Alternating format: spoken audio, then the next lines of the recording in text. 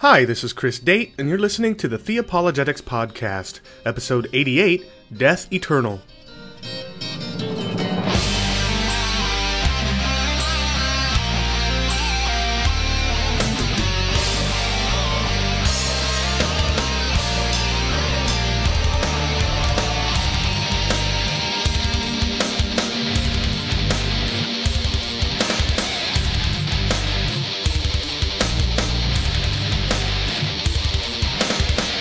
Well, as I record this intro and monologue, I'm nervous and I'm excited in a good way for the debate that I'm having in about an hour with Joshua Whips from ChoosingHats.com, otherwise known as Razor's Kiss. He blogs at razorskiss.net. This promises to be a long debate, something like over 3 hours. The first episode, this one that you're listening to now, I'll release shortly after the debate is over, and it will contain Part 1's opening statements and first rebuttals. I'll try not to make you wait too long, maybe a couple of days, for episode 89, which will contain the first round of cross-examination as well as our second rebuttals. And then again, I'll try not to make you wait too long for episode 90, which will contain the second the second round of cross-examination, our closing arguments, as well as questions sent in to D.D. Warren, our moderator, from listeners. So I apologize for making you wait for several days to hear the entire thing. I may consider changing my mind, after the debate is finished and publish them all together. I don't know, but that's my plan as for now, and there's a reason for that. It has to do with the way that iTunes and Zune and stuff like that, podcatchers, download recent episodes. Now, despite the length of the debate, we're not going to get into everything. Joshua is not going to have the opportunity, I don't think, to sufficiently address everything that I'll be arguing. Neither will I have sufficient time to address everything that Joshua will argue and has argued up until today at his blog. But I do plan on addressing, first and foremost, what seems to me to be the biggest challenges that Joshua has raised leading up to this debate: the nature of God, the nature of death, the nature of the atonement. And I plan on getting into that in my first rebuttal. So chances are that you'll hear that in this episode, and then I'm going to wing it a little bit more from there.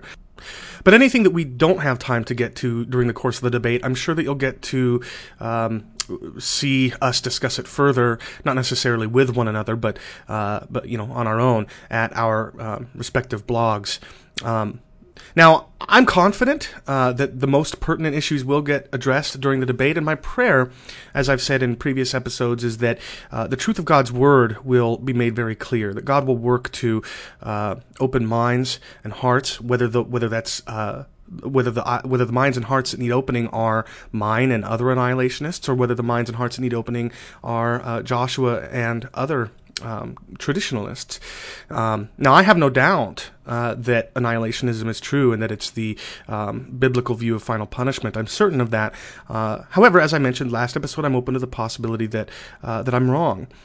That's not an expression of doubt. That's an expression of humility and a recognition that, unlike God and His Word, I am fallible.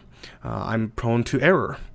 And because of that, my prayer is that whether Joshua is right or whether I am right, God will make the truth of our position, the truth of the biblical view of final punishment, evident during this debate. And I hope that you will keep an open mind and that you will test what each of us say in light of the holy and inerrant, infallible Word of God. Now, one brief announcement that I want to make before we get into the debate, before we play the promo that I have for in my promo rotation and get into the debate, is that I want to announce the launch, or very soon launch, of RethinkingHell.com. This is a group that started out on Facebook, and they're in the process of launching a website that will include a blog and a podcast that I'll be contributing to. In fact, I've got several conditionalist authors and theologians lined up to be interviewed on the show. Now, this is really good news for two groups of you listening. One of you is really sick and tired of hearing me talk about this in my podcast and reading about it at my blog. You want to not think about this, or maybe you're confident that this issue has been settled, and so you don't want to continue to hear about it here at the Apologetics. And for this group, and for that group of you, this is really good news, because I'll be able to continue to talk about it somewhere else, and you don't have to visit that website if you don't want to. And here at this podcast and blog, we'll focus primarily on a variety of other issues. But for another group of you, that group of you, whether you side with me on this issue or whether you side with my opponent, you may be you're interested in this topic and you want to read more, and you want to read and listen to more than just what I have to say on the topic. This is going to be great because I won't be the only contributor to RethinkingHell.com.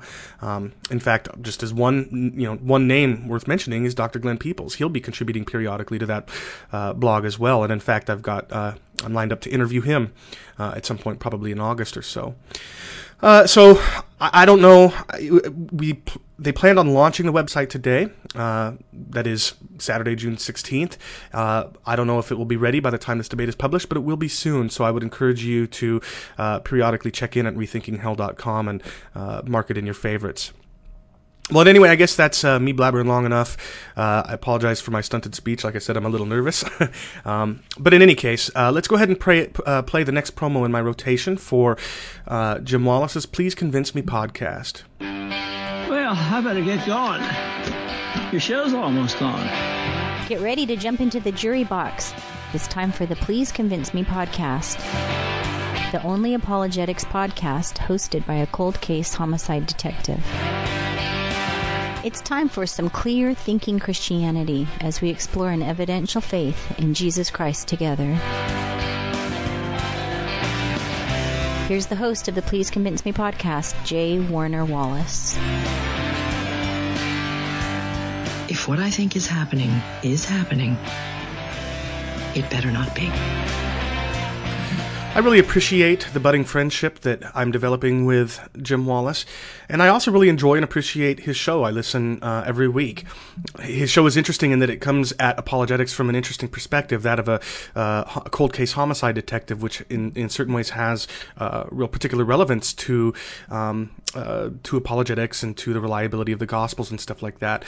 So I would definitely recommend that you check it out. You can find it at pleaseconvinceme.com, or you can find it by searching for Please Convince Me in iTunes and the Zune Marketplace. I've got links to all that in the show notes for this episode. And they've also got a sister site, Answers for Atheists, geared specifically toward atheists seeking answers to their objections to Christianity, and I've got a link in my show notes to that as well. So I would encourage you to check that out. I've interviewed Jim on my show once, some number of months ago, and I'll be interviewing him in the future as well, Lord willing, on the topic of Christian pacifism. So it should be interesting. And I guess with that, we'll go ahead and we'll move into today's debate.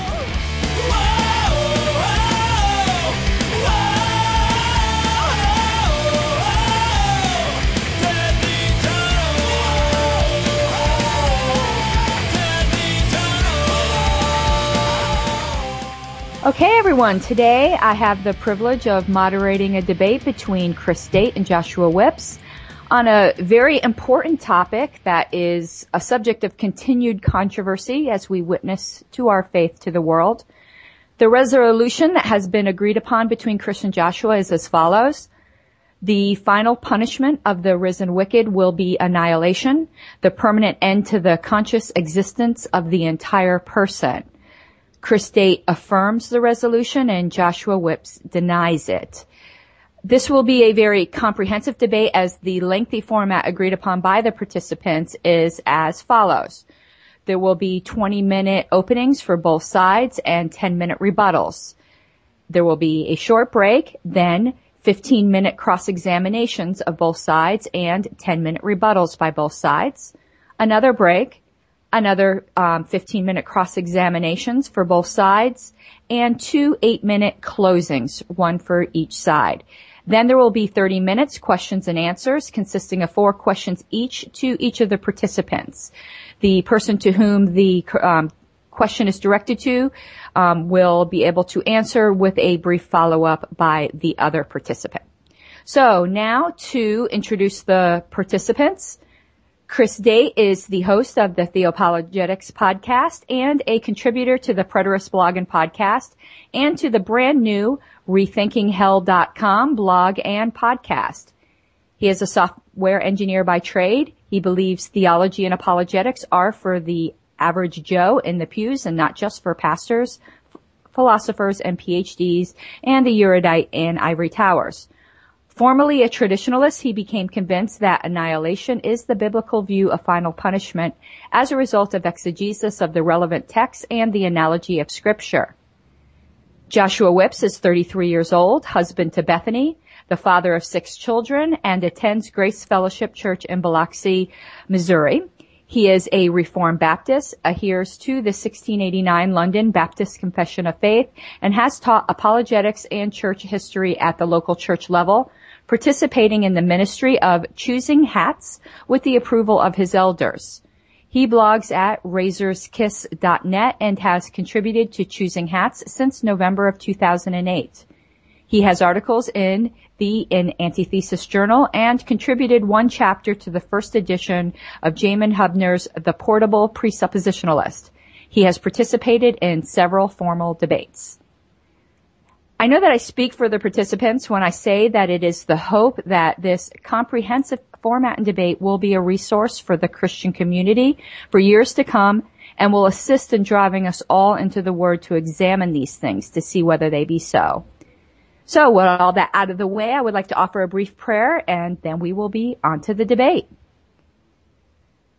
Father God, we come to you through your Son and our Savior, Jesus Christ, to ask that you please bless us with your enlightening spirit as we examine your word today. Please open the hearts of the participants and the listeners to guide us into all truth, and may our words and conduct be pleasing to you this day. Amen. Okay. Are you guys ready? I'm ready to go. Okay. There you go. Thank you. All right. I want to thank first and foremost Jesus Christ, who bore the punishment his people deserved in our place, rescuing us from eternal punishment. For whatever the horrifying nature of that punishment, thankfully we won't face it by his grace and mercy. Thanks also to my friend who put me in contact with Joshua, and thanks to those friends and listeners who helped me prepare for this debate. Thank you, Dee Dee, for moderating.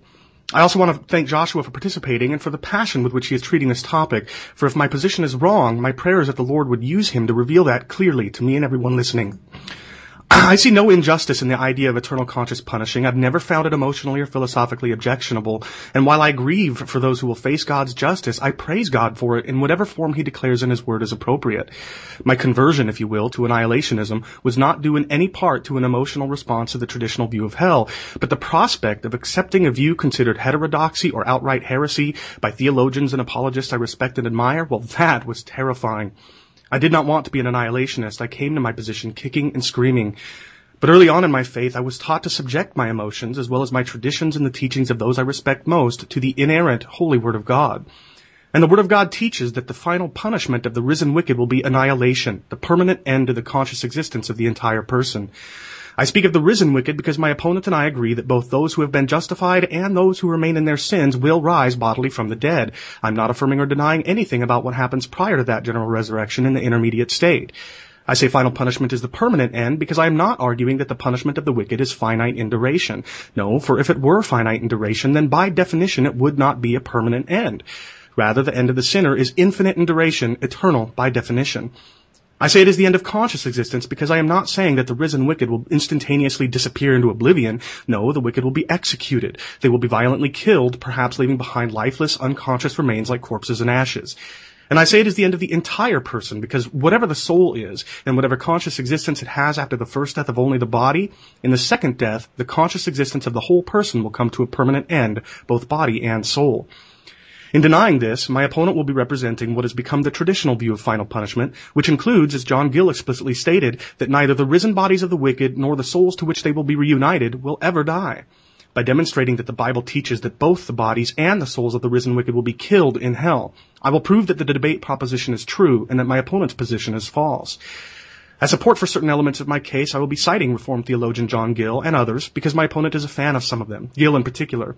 However, I will be making my case by means of the Holy Scriptures because as Chapter 1, Paragraph 10 of the London Baptist Confession of 1689 reads, quote, "The supreme judge, by which all controversies of religion are to be determined and by which must be examined all decrees of councils, opinions of ancient writers, doctrines of men and private spirits can be no other than the Holy Scripture," unquote.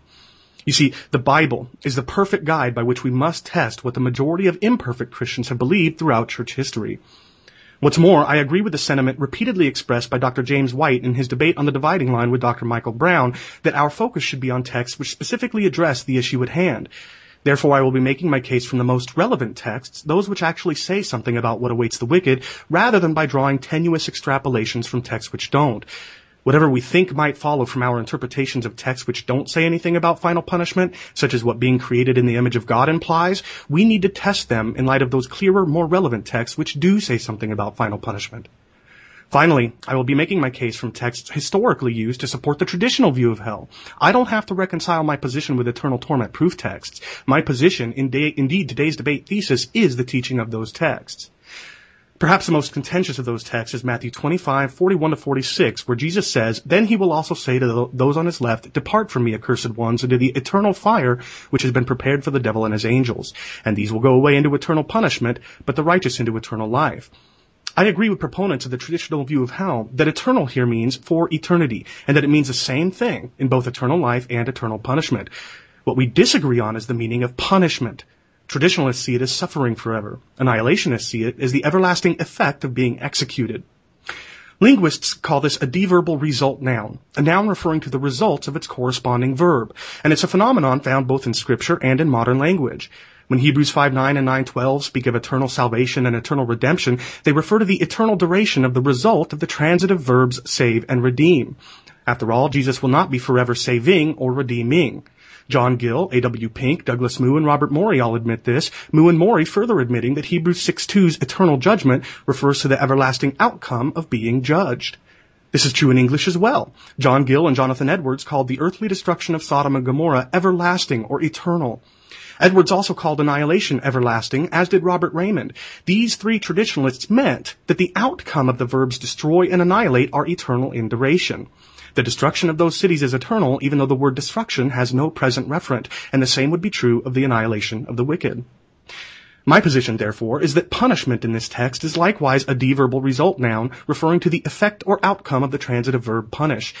This is also how I think it's used in the phrase capital punishment, and I think St. Augustine would have agreed. He wrote, quote, "Where a very serious crime is punished by death and the execution of the sentence takes only a minute, no laws consider that minute as the measure of the punishment, but rather the fact that the criminal is forever removed from the community of the living," unquote.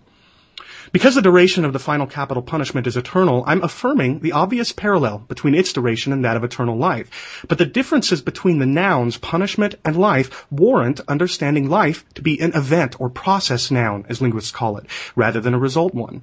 Unlike punishment, life nominalizes an intransitive verb, and whereas one's punishment may refer to the result that follows being punished, as in the case of capital punishment, life always refers to the period of time one has lived. The nature of the nouns, then, justify understanding the two nouns differently while understanding eternal the same in both. The question, then, is what is the nature of eternal punishment? Is it everlasting conscious suffering in a body and soul which never die? Or is it the permanent end of the conscious existence of the entire person? And the answer is clear from Jesus' reference to the eternal fire, a phrase found in two other places in the New Testament.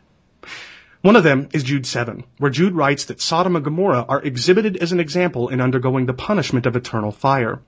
Jude explicitly states that the cities suffered the punishment of eternal fire, as many theologians admit.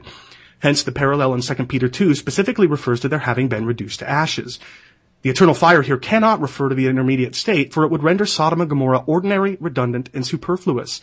Any and all unsaved human beings suffer in the intermediate state, if such a state exists, and Jude and Peter first give other examples of wicked men who would have sufficed to illustrate God's ongoing punishing of the wicked in the intermediate state, were that what Jude has in view. So why did Jude call the fire that destroyed Sodom and Gomorrah eternal fire? Well, Gill and Edwards said that it was because the cities will never be rebuilt. Contemporary traditionalists Kenneth Boa and Rob Bowman say it is because it foreshadowed the truly eternal fire awaiting the wicked. Whatever Jude's reasons, that fire which came down from heaven and which Jude calls eternal fire is not still burning. It is one which swiftly destroyed and has since burned out. The other place eternal fire is used in Matthew 18:8, where Jesus says, "It is better for you to enter life crippled or lame than to have 2 hands or 2 feet and be cast into the eternal fire." Jesus' admonition here, recorded also in Matthew 5:30 and Mark 9:43, calls final punishment Gehenna, a Greek transliteration of the Hebrew Valley of Hinnom, which was once a place where idol worshippers burned up children as sacrifices to their gods. But Jeremiah 7:32 says Gehenna would become the valley of slaughter. The dead bodies of this people will be food for the birds of the sky and for the beasts of the earth, and no one will frighten them away. Isaiah 30 speaks of God's fiery vengeance upon Gehenna, likening it to a funeral pyre, which is a pile of wood for burning up corpses. So Jude uses eternal fire to refer to the fire which destroyed Sodom and Gomorrah, killing their inhabitants. When Jesus uses it, he has in mind the Valley of Hinnom, a place of slaughter where fire and scavengers consume corpses. What then is the eternal punishment by eternal fire Jesus warns of in Matthew 25:41-46?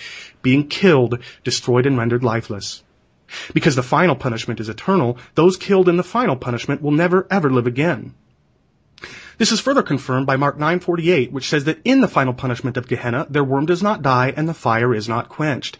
Jesus is virtually quoting Isaiah 66:24, which explicitly says that it is the carcasses of the wicked whose worm will not die and whose fire will not be quenched. Verse 16, having just said those slain by the Lord would be many. The picture here is of the lifeless corpses of men destroyed by fire being consumed by maggots. And Jesus quotes Isaiah's language describing this scene without any hint that he is changing its meaning from lifeless corpses to living bodies. What about unquenchable fire? What's a fire which can't be resisted, one which can't be extinguished before it fully consumes? Ezekiel 20:47 says, I am about to kindle a fire in you, and it will consume every green tree in you as well as every dry tree. The blazing flame will not be quenched. Jeremiah 17:27 says, I will kindle a fire in its gates, and it will devour the places of Jerusalem and not be quenched. Now, these aren't saying that trees and buildings will burn forever. When that word rendered devour or consume describes what fire does, it means to burn down completely. Hence, even John Gill recognized this as the meaning of the idiom in both these passages, as well as in Isaiah 34:10, 2 Kings 22:17, and Jeremiah 7:20. As for the worm which doesn't die, a moment ago we looked at the similar picture in Jeremiah 7:32, where no one will frighten away scavenging beasts and birds from eating dead bodies. These are idioms depicting the shame in the eyes of others resulting from having one's corpse left exposed and unburied. Neither has anything to do with eternal torment. Jesus' appeal to Isaiah 66:24 is consistent then with the final execution of the wicked, but serves as no support for my opponent's position. On April 9th, my opponent cited Matthew 3:12's unquenchable fire in the Alpha and Omega Ministries chat channel as evidence that the risen wicked will provide fuel for the fire forever. Nearly 2 months later, he wrote instead that this should not be seen as, quote, an empirical scientific method for describing the mechanism of the punishment, unquote. This nuancing of his view is interesting in light of his recent claim that, quote, the necessity for introducing nuance indicates that the prior position held is not in fact sound or valid, unquote. In any case, Matthew 3:12 and its parallel in Luke 3:17 are strong support for my view. In both places, Jesus says the chaff will be burned up. The Greek word katakaio literally meaning to burn down completely. It isn't a generic burning, it's a complete consumption by fire. Thayer points out its distinct meaning as evident from its use in Exodus 3:2, where the bush was burning but was not katakaio in the Septuagint, was not consumed. This is why the NASB, which was the translation quoted in channel when my opponent cited it, translates it burn up. Jesus uses katakaio again in Matthew 13:30 and 40 in the parable of the wheat and the tares. He says that just as the tares in the parable are utterly consumed, so too will his angels throw sinners into a furnace of fire, hearkening to Malachi 4's imagery of the wicked being reduced to ashes like chaff in a furnace of fire. Now, whether these various images and idioms of maggot-ridden corpses and unquenchable fire, burning up chaff in a furnace of fire, are to be taken literally or as metaphorically describing the irresistible and utterly consuming wrath of God, they all paint the same picture of the wicked coming to a violent end. They provide no support for my opponent's view that the wicked will suffer forever in immortal bodies and souls, despite having been used historically in that very way. In 2 Thessalonians 1:9, Paul says those who do not know God will pay the penalty of eternal destruction away from the presence of the Lord and from the glory of his power. Earlier I quoted John Gill and Jonathan Edwards, who said the destruction of Sodom and Gomorrah was an eternal destruction because those cities were destroyed and will never be rebuilt. Well, that's essentially what Paul is saying here. The wicked will be destroyed and will never live again. Their destruction is everlasting. Consider that in the preceding verse, or verses depending on the translation, Paul says Jesus will be revealed in flaming fire inflicting vengeance. As traditionalist G.K. Beale points out, quote, Isaiah 66:15 is the only place in the Old Testament where this combination of terms is found, unquote. And both passages talk about God rendering recompense to the saints' oppressors. And how does Isaiah 66 end? Indeed, how does Isaiah end? Well, as we've seen, it ends with the wicked having been reduced to lifeless, smoldering corpses. This is the everlasting destruction Paul says awaits the wicked, being destroyed and rendered lifeless, never to live again. Now we know that in the first death it is the body that dies, not the soul. Commenting on James 2:26 as the body without the spirit is dead, John Gill wrote, quote, "A body, when the spirit or soul is departed from it, is dead," unquote. Romans 8:10 says the believer's spirit is alive, but that his body is dead, commenting on which Gill wrote, quote, "This fleshly body shall in a little time die, but the soul of man does not die with the body," unquote. Jesus says in Matthew 10:28, "Do not fear those who kill the body, but are unable to kill the soul," prompting Gill to write that the soul, quote, "is immortal, it survives the body and lives, whilst the body is in a state of death," unquote. But Jesus goes on to say, "Rather, fear him who is able to destroy both soul and body in Gehenna." What men can't do to souls in the first death, namely kill them, God will in the second. The word rendered destroy is frequently a synonym for kill. In fact, with no demonstrable exception. Everywhere it's used in the Synoptic Gospels to describe what one person does to another, it means something like slay or kill. Bodies and souls will both be killed in the final punishment. Hence we're told in James 5:20 that he who turns a sinner from the error of his way will save his soul from death. So according to Jesus and James, the bodies and souls of the damned will be killed in the way only the body dies in the first death. A dead body cannot be tormented, and if the soul exists consciously after the first death of only the body, it is because it remains alive in the sense that the body does not. But in the second death, what is true of a dead body will be true of dead souls. Both will be completely devoid of life, unable to be tormented or experience anything at all. This is further demonstrated by the apocalyptic imagery of Revelation, so frequently cited by adherents to the view my opponent holds. Revelation 14:9-11 portrays smoke rising forever from the torment of the worshippers of the beast who have no rest day or night. But this is symbolic imagery. The 10 horns and 7 heads of the beast, for example, are interpreted by the angel as symbolizing hills and kings. What then does the imagery of smoke rising from torment forever communicate? Well, in chapter 18, the harlot mystery Babylon is tormented as well. But of the city the harlot represents, the interpreting angel says this in verse 21, "Babylon, the great city, will be thrown down with violence and will not be found any longer." And at the beginning of the next chapter, smoke rises forever from the harlot, just like it does from chapter 14's beast worshippers. This not found any longer language comes straight from Ezekiel 26, whose prophecy concerning the destruction of the city of Tyre was fulfilled long ago. "You will not be inhabited, you will be no more. Though you will be sought, you will never be found again." And the ever-rising smoke in Revelation 14 and 19 comes straight from Isaiah 34, 8-10, describing the fires which long ago destroyed the city of Edom. "It will not be quenched night or day, its smoke will go up forever." You see, Edom is not literally burning to this day. Smoke is not still rising from its remains. The imagery of smoke rising forever communicates the permanency of Edom's destruction and that of Mystery Babylon. Therefore, the smoke of the torment of the beast worshippers rising forever is imagery communicating their permanent destruction. Now this brings us to the big one, Revelation 20:10, which says that the devil, beast, and false prophet are tormented day and night forever and ever.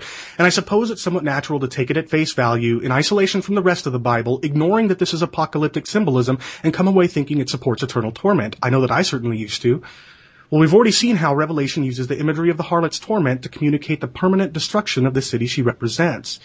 The eternal torment of the devil, beast, and false prophet is likewise symbolism communicating their permanent destruction. This is why the beast is seen thrown into the fire. John's readers would have immediately recognized it as the fourth beast of Daniel 7, along with characteristics of the previous 3 beasts in that vision, imagery foretelling the same events as Nebuchadnezzar's dream of the statue in Daniel 2. Taken at face value, the images contradict one another. The statue is shattered to pieces, Daniel's beast is killed and its body destroyed in a river of fire, John's beast is thrown alive into a lake of fire and tormented eternally. But in the visions in Daniel, the interpreter interprets the fate of the beast or the statue in the imagery as communicating the permanent end to the dominion of the kingdom it represents, succeeded by the kingdom of the reigning saints, a kingdom John sees as well, immediately after the beast is thrown into the fire. John also sees death and Hades thrown into the fire. Death and Hades are abstractions incapable of being tormented in reality to begin with. And if we deny that they are tormented in imagery, since John doesn't mention their torment, we can't arbitrarily claim that the risen wicked are tormented, since John doesn't mention their torment either. But these abstractions, death and Hades, can and will come to an end. There's a reason we call it the intermediate state. And in 1 Corinthians 15, Paul says death will be abolished, a word meaning to make completely ineffectual. If death is rendered ineffectual because it's an abstraction, it can't continue to exist powerlessly when no one will experience it again. It will have come to a permanent end. You see, the lake of fire can be treated consistently within Revelation and with Daniel only if we accept that symbolic eternal torment in the imagery represents a permanent end in reality. Death and Hades come to an end. The beast's dominion comes to an end. Consistent application of the imagery demands that the same be true of the devil and the risen wicked. And because the risen wicked are thrown in after having their souls and bodies reunited in resurrection, we know that both the bodies and the souls of the damned will come to a permanent end. Let me close by repeating that my case has been made from most of the text critics of my view point to in support of the traditional view of hell. And let me summarize this case. 1. Eternal punishment is by means of eternal fire, a phrase referring to fire which utterly destroys and renders lifeless. 2. Jesus' words in Mark 9:48 quote Isaiah 66:24, which explicitly describes corpses whose unquenchable fire and undying worm are idioms the Bible uses to communicate complete consumption and shame in the eyes of others. 3. Jesus says in Matthew 3:12, Luke 3:17, and Matthew 13 that the wicked will be chaff burned down completely in a furnace of fire, utilizing the imagery of Malachi 4 where they are reduced to ashes. 4. By hearkening to Isaiah 66:15, Paul says in 2 Thessalonians 1:9 that eternal destruction is being executed, never to live again. 5. Matthew 10:28 indicates that whereas only the body dies in the first death, both body and soul will be killed in final punishment. 6. The eternal torment portrayed in the apocalyptic imagery of Revelation symbolically communicates the permanent end of what is seen tormented in fire, the end of death and Hades, the end of the beast's dominion, the end of Satan, and the end of the wicked whose bodies and souls are reunited in resurrection. In light of the utter lack of biblical support for never-ending suffering and living immortal bodies and souls, to whatever extent these various descriptions figuratively depict the end of the wicked, the Bible's repeated and consistent testimony is that the final punishment of the risen wicked will be annihilation, the permanent end to the conscious existence of the entire person. Thank you.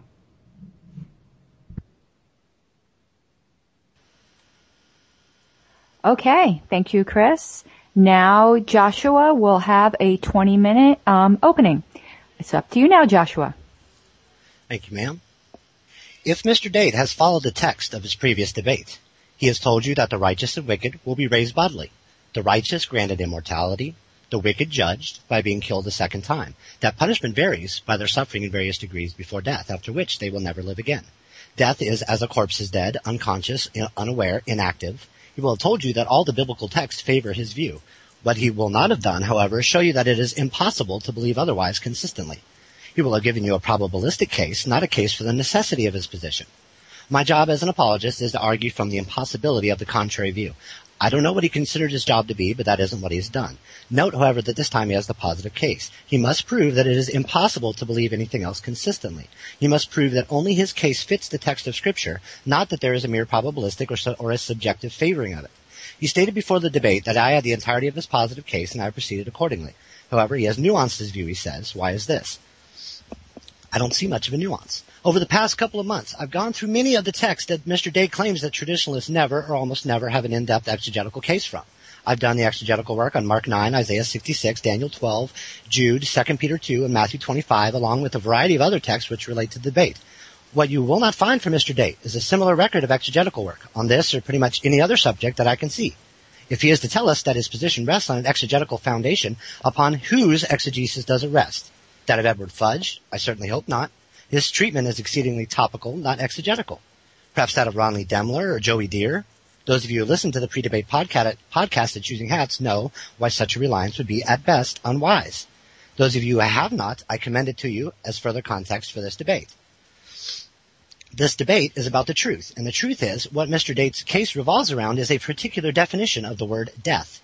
This definition entails that death be rendered lifeless or the permanent end of the conscious existence of the entire person. There does, however, seem to be a problem with this explanation in terms of death being used in the present tense, as Mr. Date explained on his program. The explanation offered on his program and affirmed by Mr. Date is that these present tense references are what are called prolepsis, or present tense affirmations of a future certainty.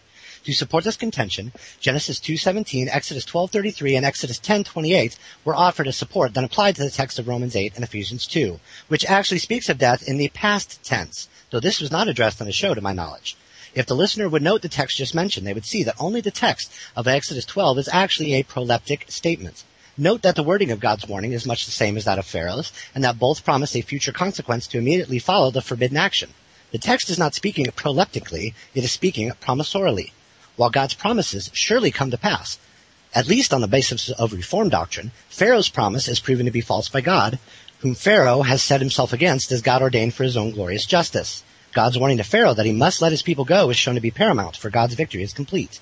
Not only this, but the explanation offered in terms of Romans 8 and Ephesians 2 seems to be even more problematic. The answer tendered in regards to Romans 8 is that surely we cannot be considered to be glorified now. Thus the deaths being spoken of as presently applicable cannot be considered to be the case either. Yet where does this statement occur? At the end of the golden chain of redemption. We were just told in this very chapter that we are fellow heirs with Christ. Do we not become heirs until later? Well, what does the text say? Verse 16, it says that we are children of God. If children, then heirs also. Next verse. What else? We suffer with him, that what? We may also be glorified with him. In the future? Is the suffering in the future? Now, I can imagine the immediate response is that the next verse says, to be revealed. What sort of revelation do we have? Progressive revelation. What do we believe about the relationship of eschatology to soteriology? There is an already as well as a not yet, as all of Reformed theology affirms. We are glorified and will be glorified. We are sanctified and are being sanctified. We are seen as just, but we have not yet been declared just on the last day. We see this throughout Romans 8. It's even worse in texts where it is considered in the past tense. We are just told a few chapters previously that we have been justified. Romans 6 through 7 and Ephesians 2 speak of us having been dead, but now being made alive. With his proleptic view, such statements make absolute absurdity out of systematic theology. All I could think of when I examined this was that these are to be taken as emphatic prolepsis or something of the sort. In that case, however, you still have to deal with made alive to be something only considered to be after the first death. This isn't the only problem, however, not merely in definitional terms, but in ontological terms. What is death? Mr. Date has to deal with the nature of sin which brought forth death. Sin, as we know, is not something of itself. It is a corruption of righteousness. If he'd like to challenge this, he's welcome to do so, but he'd have to explain how sin has an analogy in the being of God as a created thing, underivative of righteousness, which does not have its analogy in God. Central to orthodoxy is that creation is analogous to its creator. No rightful basis in the creator, no rightful basis as ontologically natural. Sin steals from righteousness as unbelief steals from belief in order for its worldview to survive. Sin is a parasite. It is unnatural. That which is born of a thing has the same nature as the parent. It is not the absence of life in view. It is the corruption of life. A corrupted life, which, as I hope Mr. Date would continue to affirm, is totally depraved. This is what is meant when talking about total depravity. There is nothing to this life which escapes that depravity. Corrupted life is death. And that is intrinsic to what historical theology has always said that death is meant. Death, by its very nature, is depraved, corrupted life. This corrupted life ends bodily in the event of death. The separation of spirit from body, this is one of several places where the paradigm changes. It actually changes prior in regeneration for the believer. Romans 6 and 7 detail this paradigm shift in some detail, as do the many passages speaking of renewal or new life. This is a present reality, even though it also has future fulfillment. Unfortunately, the problems in their view do not end even here. Any mention of terms like destruction, consumed, slain, or no more throughout the scriptures are considered to be descriptive of the same rendered lifeless. As I've argued in my treatments of their favorite text, this idea simply cannot be reconciled to the text of scripture. First, there's the problem with their view of death. As both Mr. Date and his friends have mentioned on his show, his view is essentially that of an atheist in regard to what death is and means. He has even used this as an argument to support his position. What he seems to be doing is borrowing from unbelieving naturalism for his view of death, then attempting to use scripture to flesh that out. This is problematic in a myriad of ways. Second, there is the problem with his hermeneutic in general. The New Testament is what interprets the Old. In many cases, it seems that the first recourse he has is to the Old Testament's language regarding death, with the language used taken in purely empirical terms, and then the Old Testament's language is then said to be merely quoted by the NT. While this is simply not the case at all, his view also seems to ignore that it is the New Testament that determines how the Old Testament is to be interpreted at the highest level. The New Testament has a fairly comprehensive view of death and speaks of the nature of death often. The only attempt made by Mr. Date to explain the usages of death which seem to differ from his position is the highly suspect use of prolepsis, previously discussed. Also troubling to me is the lack of engagement with biblical and systematic theology evinced by his position. How are we to understand concepts like union with Christ, sanctification, justification, predestination, glorification, regeneration, propitiation, atonement, or the active and passive obedience of Christ? How are we to reconcile his position on the nature of the final punishment with the doctrines of Chalcedon? He purports to differ from Fudge, who says that all of Christ's humanity did indeed suffer annihilation. But what reason does he have for doing so? When speaking of union with Christ, if we are not considered dead in any sense prior to the first death event, or if death is not to be considered something rendered powerless by the death of Christ, as he agreed to on his program, then what is meant when we say that we are united with him in the likeness of his death in Romans 6:5? If we are dead only proleptically, then how are we being renewed day by day, even though the outer man is decaying? What are we to say of being perfected by the Spirit? What in reality is wrong with us if we were not dead in our trespasses, but then made alive together with Christ? We are sanctified, and we are being sanctified. We were dead, and the outer man is still dead and still dying, but the Spirit, that is, the inner man, is being renewed day by day. We are being perfected. How are we to speak of justification of life if we are not considered dead? How can we say, you have been justified under their view? Take regeneration. How is a man who is not dead in any sense resurrected? Or raised to walk in newness of life? Or made alive together with Christ? How are we to make sense of Romans 6 through 8 in their view? This is just an incredibly quick overview of these subjects and the problems their view seems to raise in regard to them. But still, brothers and sisters, the problems do not end even here. I could multiply the theological problems inherent with this view of death, but suffice it for me to cite the various articles I've written on the topic in preparation, as well as the response podcast we did to reply to some of these issues, which he didn't respond to in his opener at all. The problems inherent in the system are legion, and they must be answered satisfactorily or the view recanted. Most problematic to me, given my high interest in the subject of theology proper, were the comments of on his program concerning the nature of God. First, his nature is just, and second, his nature as infinite. It was suggested that only on the conditionalist view would God actually be just, as keeping sinners actively under punishment for eternity would be tantamount to dualism. I'm sorry, but this objection is absurd on a number of levels. First, this assumes that sin is equal ontologically and dualistically to righteousness. Sin, however, is the corruption of righteousness, the imperfection of it. He often says that death is the effect as well as the punishment. That's all well and good, but it depends on what is meant by death. Does it? If death is corrupted life, and your status as a dead man is that of a corruptedly living person, then consignment of you to that status under the wrath of God is hardly dualism, which considers sin and righteousness as equal but opposite states. Again, sin as well as the resultant death are parasitic. They are a false righteousness and a false life. Compare this with false knowledge, false sons, false balances, false circumcision, false beliefs, false words, false prophets, false apostles, or false Christs. All of the things just mentioned are sinful, lesser, imperfect, and corrupt images of reality. They presuppose that which they deny, and thus engage in self-destruction. The lesser image, the curtailed definition of that which is biblically called death, being presented to us by Mr. Date, is an imperfect, corrupt version of how Scripture describes it. It is incomplete, and that very lack is what causes it to self-destruct, causes arguments built upon it to self-destruct. He's telling us about the facts. The facts is facts is facts. We're talking about the meaning of the facts.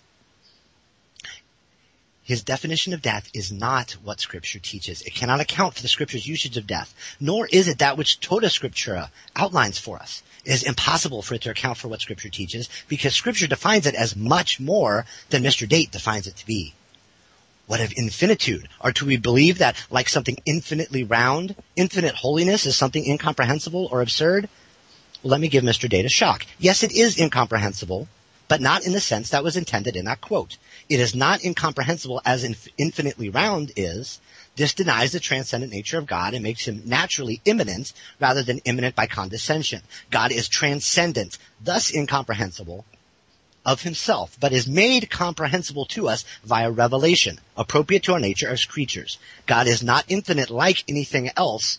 Everything else is infinite, is finite, related to him analogically. There can only be one infinite, God himself. Creation necessarily is infinite. God created all things. God is, however, incomprehensible and infinite. We cannot understand him directly. We understand him by analogy, as he has revealed himself to us. We know him by self-revelatory analogy. This all goes back to your understanding of theology proper. If God is all that Scripture says he is, we must think of him as he says we are to think of him in those Scriptures. Scripturally, God is spirit, and we must worship him in spirit and truth. As uncreated spirit, ase, timeless, and sovereign, he is, without beginning or end, immaterial, invisible, simple, is so of himself, apart from, and in control of time and all things. And he is all of these infinitely. This is, of course, only a short list. If you wish to examine it in more depth, I'd be more than happy to do so. However, I make this point to underline that as God is holy and infinitely so, he is also just as well as gracious and infinitely so. His mercy is infinite, as is his wrath. It was this wrath which the Son took upon himself in our stead, and his holiness that rests on us in the reciprocal act of substitution. He is our righteousness as well as our propitiation. The mercy which we receive is predicated on Christ actually being victorious, Christus Victor, now, not later, not at some later date, but now.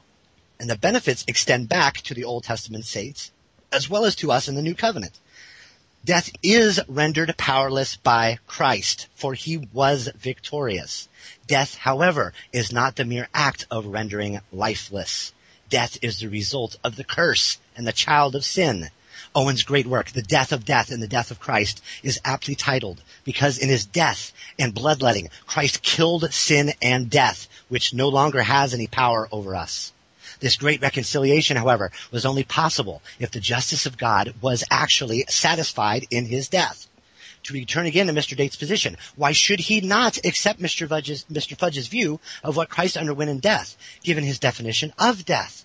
If the second death is rendering lifeless both body and soul, as he asserts, what did Christ bear on our behalf? The answer he gave to me before this debate will not suffice here. If Christ is truly united in his humanity, soul and spirit with the divine nature, on what grounds does Date assert that his spirit as well as his body did not die? If, as he has asserted, he doesn't know whether physicalism is true, further, how does he know whether or not Christ's death was contra Chalcedon? I don't see how he can say either way. Further, not being able to do so is more than a little problematic when you're teaching publicly and engaging in public debate on the subject, is it not? In fact, what can Christ said to have borne on our behalf? Yes, to quote him, he bore God's wrath in place of his elect, his rage, displeasure, indignation, anger. But what is that rage, displeasure, indignation, anger, or etc.? As I have outlined, that wrath of God is like a consuming fire, not a specimen in some empirical fashion, or seen like an atheist would, but in that it rages, is unstoppable, cannot be resisted. It is talking about God, not about the process of destruction in an empirical sense.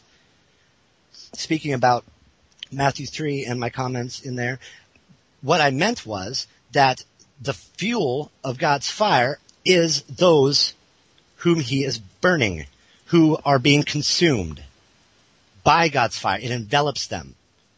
They cannot escape it. That is why they're fuel. The fuel never goes out. It is not quenched because God's fire cannot be quenched. It cannot be extinguished. It will not be extinguished because they are confirmed in their death, which is the corruption of righteousness, which is the corruption of life following sin, which is the corruption of righteousness.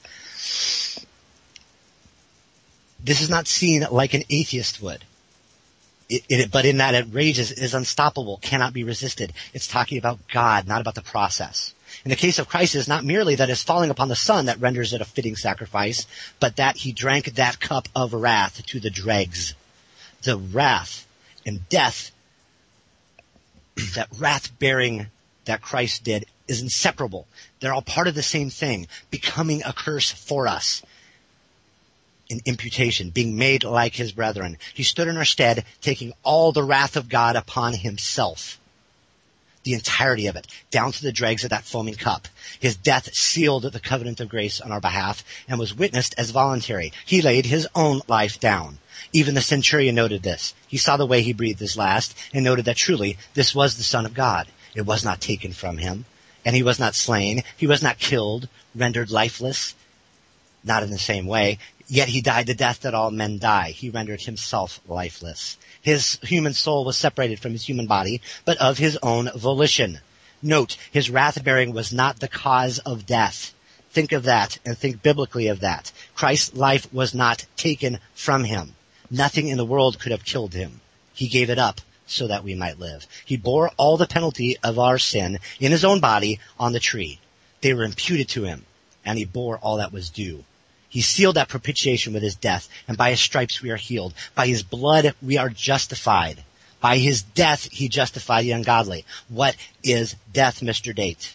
Mr. Date has a positive case. It is up to him to explain how a sacrifice consisting solely of being rendered lifeless is even intelligible. It is up to him to explain how his prior statements are to be reconciled. It is up to him to explain what he has confidently asserted does not tear Scripture's doctrinal affirmations asunder and render Christian belief impossible, as we have shown that they do. Citing facts as if they are brute facts does not give us an answer. Citing them as brute facts does not give us an answer. The debate is about the meaning of the facts, not the facts as brute facts. That is what I challenge Mr. Date to present us. We need to know what they mean. We need to know what all these things mean. He tells us what they are, and then keeps saying what they are. Why? Where does he exegete the text to tell us why they must mean this? Why did he not answer all of the exegesis that I have provided? That's all I have for you. I pray that as you look through the rest of his comments, that you would keep that in your mind, that you would understand that we're not debating the facts. We're debating the meaning of the facts. There aren't two alternate interpretations which might both be possible. There's only one possible. And we must be able to explain the meaning as well as the facts themselves. Thank you. Okay, thank you, Joshua. Now Chris will have 10 minutes for his affirmative rebuttal. Okay, Chris? Ever since Cy ten Bruggencate so impressed me way back in episode 3, I've been saying that I tend to favor presuppositional apologetics. I must admit, however, that if the terribly poor quality of my opponent's case today and leading up to today is indicative of the quality of presuppositional argumentation in other areas, well, then I'll have to reconsider presuppositionalism altogether. Simply saying that the contrary to one's position is impossible does not make it so, and my opponent has failed to demonstrate that my case is unsound in any way, let alone impossible, and he's presented a very weak case for the traditional view, if he's presented one at all. Now, he said that I didn't respond to his case in my opener. Well, that's because it's my opener. Now, in the 10 minutes I have now, I don't have time to fully address everything my opponent said, but I'd like to address 3 issues in this first rebuttal. First, the nature of God. Wayne Grudem includes unity or simplicity in his list of God's attributes, and when you read through the other attributes he lists, you'll notice that they all share something in common. God is always and simultaneously all those things. Always independent, always unchangeable, always eternal, omnipresent, simple, spiritual, invisible, omniscient, and always a host of other attributes. They are essential or intrinsic to God's nature. But there are a few exceptions. Grudem defines God's mercy as, quote, God's goodness toward those in misery and distress, unquote. He defines God's grace and patience as how God is good toward those deserving of punishment. But in eternity past and after creation, prior to the first sin, there was no misery and distress, no one deserving of punishment. These can't be essential or intrinsic attributes of God, like eternality, love, and so forth, since there was a time when God did not exhibit them. It's no wonder then that Grudem says, quote, God's mercy, patience, and grace may be seen as specific aspects of God's goodness, unquote. Now consider God's wrath. Grudem defines it as God's intense hatred of sin. Well, how could he intensely hate sin and express his wrath in eternity past and before the first sin, when no sin had yet been committed and there was no one to whom to direct his wrath? And so I think of these attributes not as essential or intrinsic attributes of God, but as the extrinsic expressions of other intrinsic attributes. K. Scott Oliphant, in his book The Battle Belongs to the Lord, argues exactly that. Quote, it is important to understand that certain of God's characteristics are byproducts of who he is in relation to his creation. Other attributes of God are a part of who he is, apart from the creation. God's wrath is like his mercy. It is an attribute that was neither needed nor present before the creation of the world. It is an aspect of God's character that flows from his holiness, unquote. Reformed theologian Charles Hodge didn't include wrath as an attribute of God, listing it instead as expressions of his justice and holiness. God is eternally just and holy, but that doesn't require that he express his wrath throughout eternity. Okay, but what about God as infinite and as actus purus? Well, even if God isn't intrinsically wrathful, wouldn't his wrath as the extrinsic expression of his holiness be necessarily infinite and thus everlasting? No, for that would require that mercy go on eternally as well.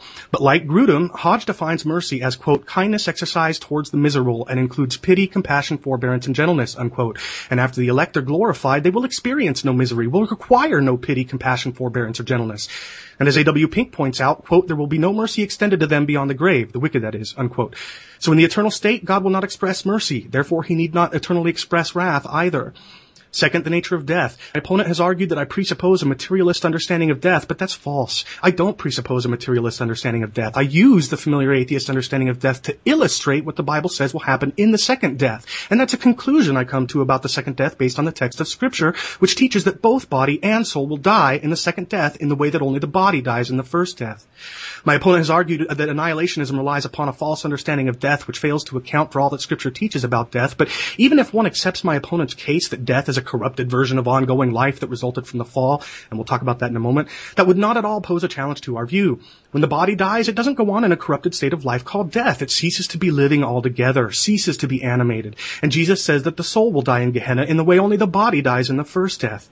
If my opponent is right about one meaning of death in Scripture, he commits the fallacy of illegitimate totality transfer by suggesting that's what death always means. My opponent has also argued that we deny the reality of regeneration, seemingly because my friends and I suggested that when Scripture calls the living dead in the present tense, it proleptically refers to future death, and so therefore we must say regeneration is proleptic as well. But if Scripture calls a living person dead proleptically, referring to the inevitable death that awaits him on account of his being guilty and separated from God, then the change of heart God works in the elect, resulting in faith and justification, would lead inevitably to future resurrection unto eternal life, and thus the one who is regenerated could be said proleptically to have come to life. Alternatively, in answering my opponent's exploratory questions, I suggested that the lifelessness of death is used as an analogy or metaphor for describing one's lack of life in God, spiritual death, if you will. If that's the case, one's being given a new heart that seeks God and desires to do good, and the restoration of one's fellowship with God could likewise be described using the analogy of having come to life. In fact, in his systematic theology, Wayne Grudem writes, quote, we did not choose to be made physically alive and we did not choose to be born. It is something that happened to us. Similarly, these analogies in Scripture suggest that we are entirely passive in regeneration, unquote. Now, having refuted my opponent's argument from the nature of death, the question remains just what is death? In the International Standard Bible Encyclopedia's entry on death, Herman Bavinck says that the curse in the first place brought about bodily death, suggesting that Genesis 2:17's in the day is used proleptically. Bavinck says this, quote, places a close connection between man's death and his transgression of God's commandment, and is the fundamental thought of the whole of Scripture and forms an essential element in the revelations of salvation, unquote. He cites Romans 5:12 as one of several examples of Scripture identifying bodily death as the punishment for sin. And where Paul says in verses 13 to 14 of that chapter that death reigned from Adam to Moses, Wayne Grudem correctly points out that, quote, the fact that they died is very good proof that God counted people guilty on the basis of Adam's sin, unquote. When it comes to so-called spiritual death, however, John Gill wrote that, quote, the soul is not capable of death, that is, in a natural and proper sense. It is capable of dying in a figurative sense, a moral or spiritual death, unquote. Albert Barnes concurs, commenting on Ephesians 2:1, you were dead in your trespasses and sins, saying, quote, they were dead in relation to that to which they afterward became alive, i.e. to holiness. In relation to real spiritual life, they were, in consequence of sin, like a dead man in regard to the objects which are around him, unquote. Herman Bavinck said, quote, the physical contrast between life and death gradually makes way for the moral and spiritual difference between a life spent in the fear of the Lord and a life in the service of sin, unquote. So what is death? It's the curse of an end to physical life as a consequence of the fall or the subsequent lifelessness, and it's used figuratively to refer to a life spent apart from God. Third, the nature of the atonement. As I mentioned in my opening, traditionalists do not believe that the bodies of the wicked will die in Gehenna. They explicitly state as much. And yet Jesus' body did die. So traditionalists cannot argue against annihilationism on the grounds that what Jesus bore doesn't match identically what we say the wicked will face, since they don't believe that Jesus bore what will match what the wicked will face. And since Scripture makes it clear that it is primarily the bodily death of Christ that atones for sin in places like 1 Corinthians 15 and 1 Peter 3:18, for example, then regardless of the differences between Christ's death and that of the wicked in final punishment, the bodily death of the wicked in Gehenna is far more consistent with the substitutionary bodily death of Christ than the traditional view in which the bodies of the wicked will never die. On the other hand, what if I were to say that Christ's human soul did die with the death of his body? The claims sometimes made by traditionalists that our view is that Christ ceased to exist for 3 days and that we either break the hypostatic union or turn the Trinity into a binity are simply false. Christ's body was dead for 3 days, but did it cease to exist? No. Likewise, if Christ's human soul was dead for 3 days in the way the souls of the wicked will die in Gehenna, must it have ceased to exist? No. Any claims to the contrary would be pure philosophical speculation, and besides, the scripture says Christ's body was uniquely preserved, not allowed to see decay. So it's quite conceivable that God would have preserved the dead human soul of Christ as well. So we're certainly not breaking the hypostatic union if we say Jesus' divine nature lived on, for the natures were still united even if one nature was dead in both body and soul. And proponents of the physicalist or monist view could respond similarly. Of course, some annihilationists would also say that in some sense Jesus' divine nature died as well, but I'll leave it to them to defend. I'm comfortable enough with Grudem's words in his systematic theology when he said that, quote, by virtue of union with Jesus' human nature, his divine nature somehow tasted of what it was like to go through death. The person of Christ experienced death, even though Jesus' divine nature did not actually die. Jesus went through the experience of death as a whole person, and both human and divine nature somehow shared in that experience. Beyond that, Scripture does not enable us to say more, unquote. But what of the eternal punishment of being killed, never to live again? How did Jesus bear that punishment as our substitute? It's quite simple. The eternality of the punishment is measured in that the risen wicked will die and never rise again for eternity. Jesus, however, bore that punishment by remaining dead for a finite span of 3 days. Just as traditionalists often argue with respect to his finite amount of suffering on the cross, by virtue of being both human and divine, Jesus bore an eternal punishment in a finite amount of time spent in the grave. So, the nature and attributes of God, the nature of death, and the nature of the atonement serve as utterly no challenge to my view whatsoever, and in many ways they are far more consistent with today's debate thesis, despite my opponent's repeated claims to the contrary. In my second rebuttal, I'll try to respond to what little else there was to respond to in what I wasn't able to respond in this rebuttal. Thank you.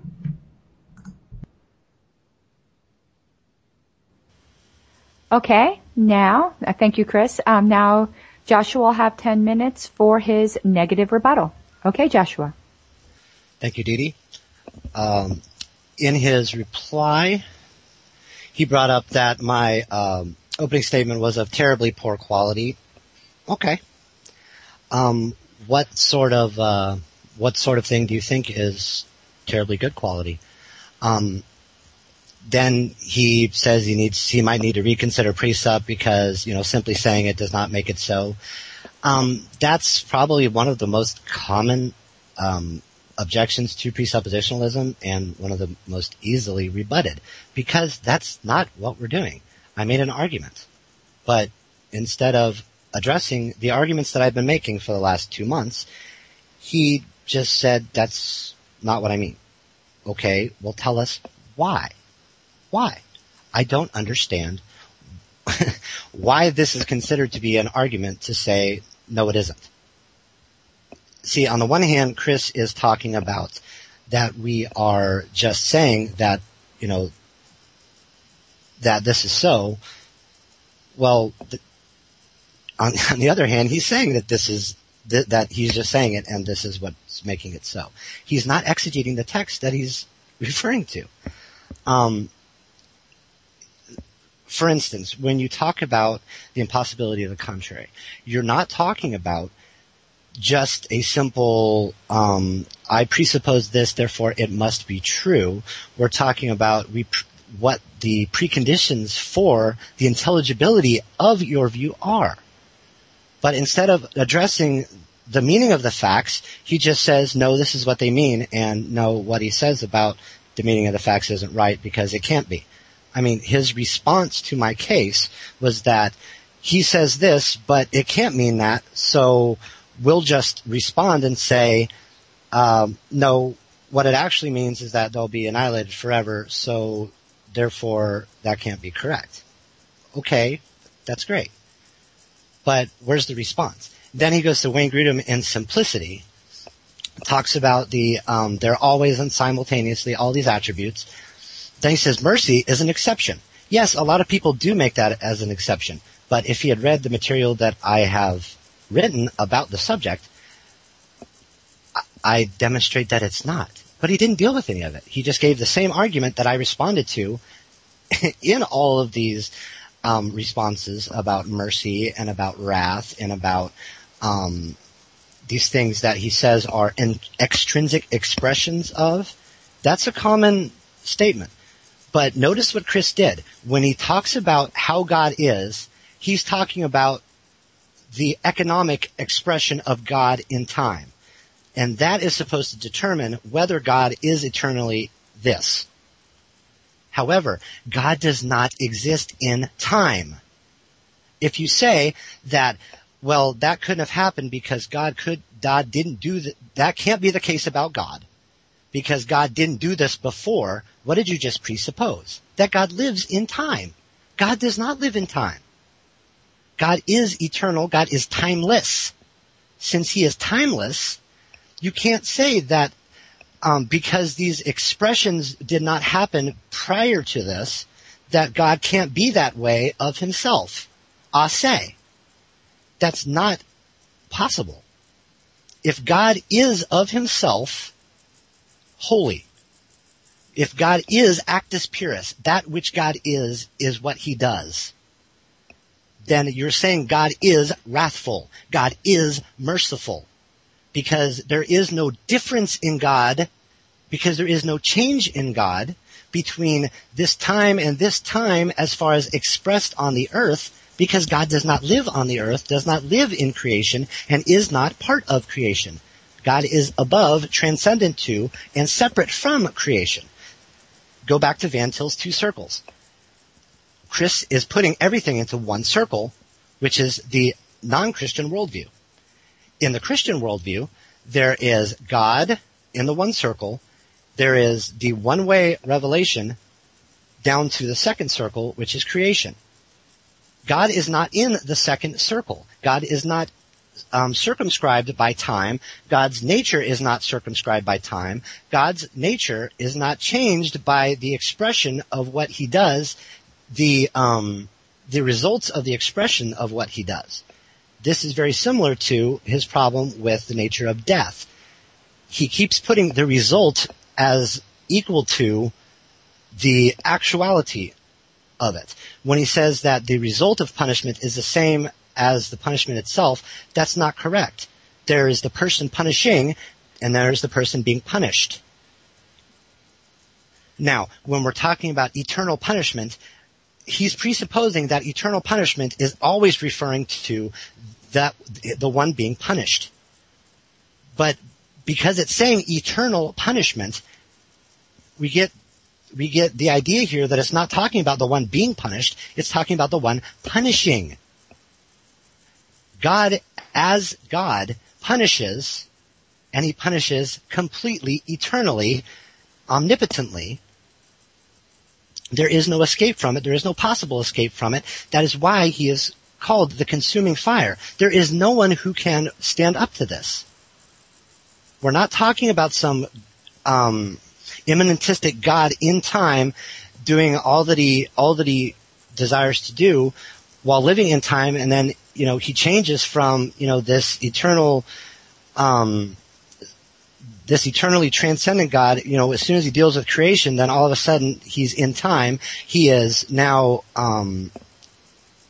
essentially immanent instead of essentially transcendent. God's immanence is by condescension. It's by revelation. It's by self-expression. The results of that are in time. This is how we distinguish between first and second causes when we're talking in other fields. But as soon as you lose that whole perspective there, you're not talking about the same God anymore. You're not.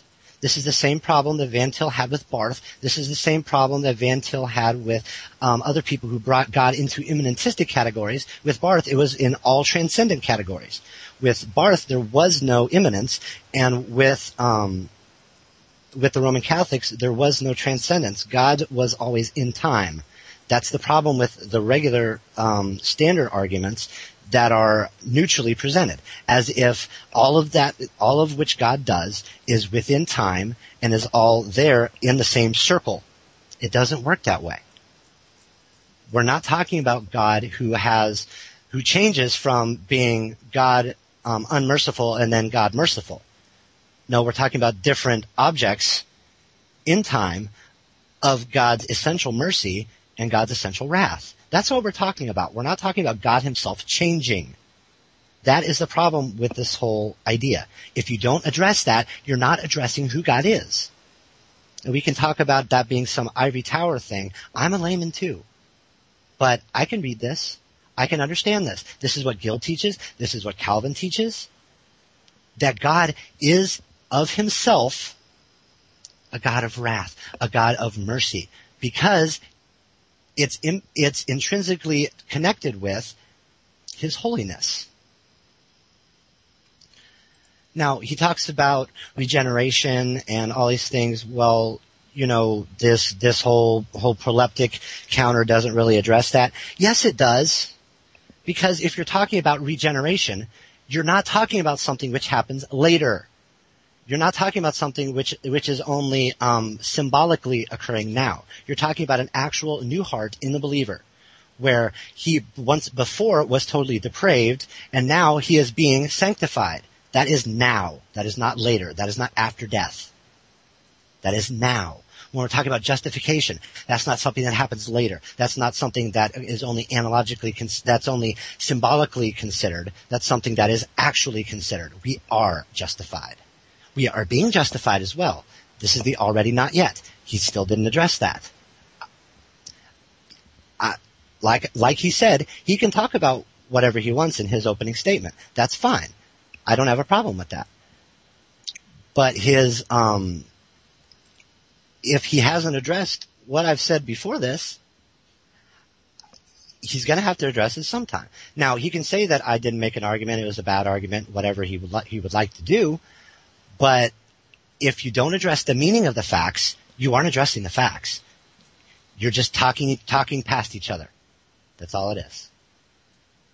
I don't know what else I can tell him to try and get this meaning to him, but we can't just sit here and throw facts at each other, because we're just going to take it, throw it over our shoulder. We have to address the meaning of the facts.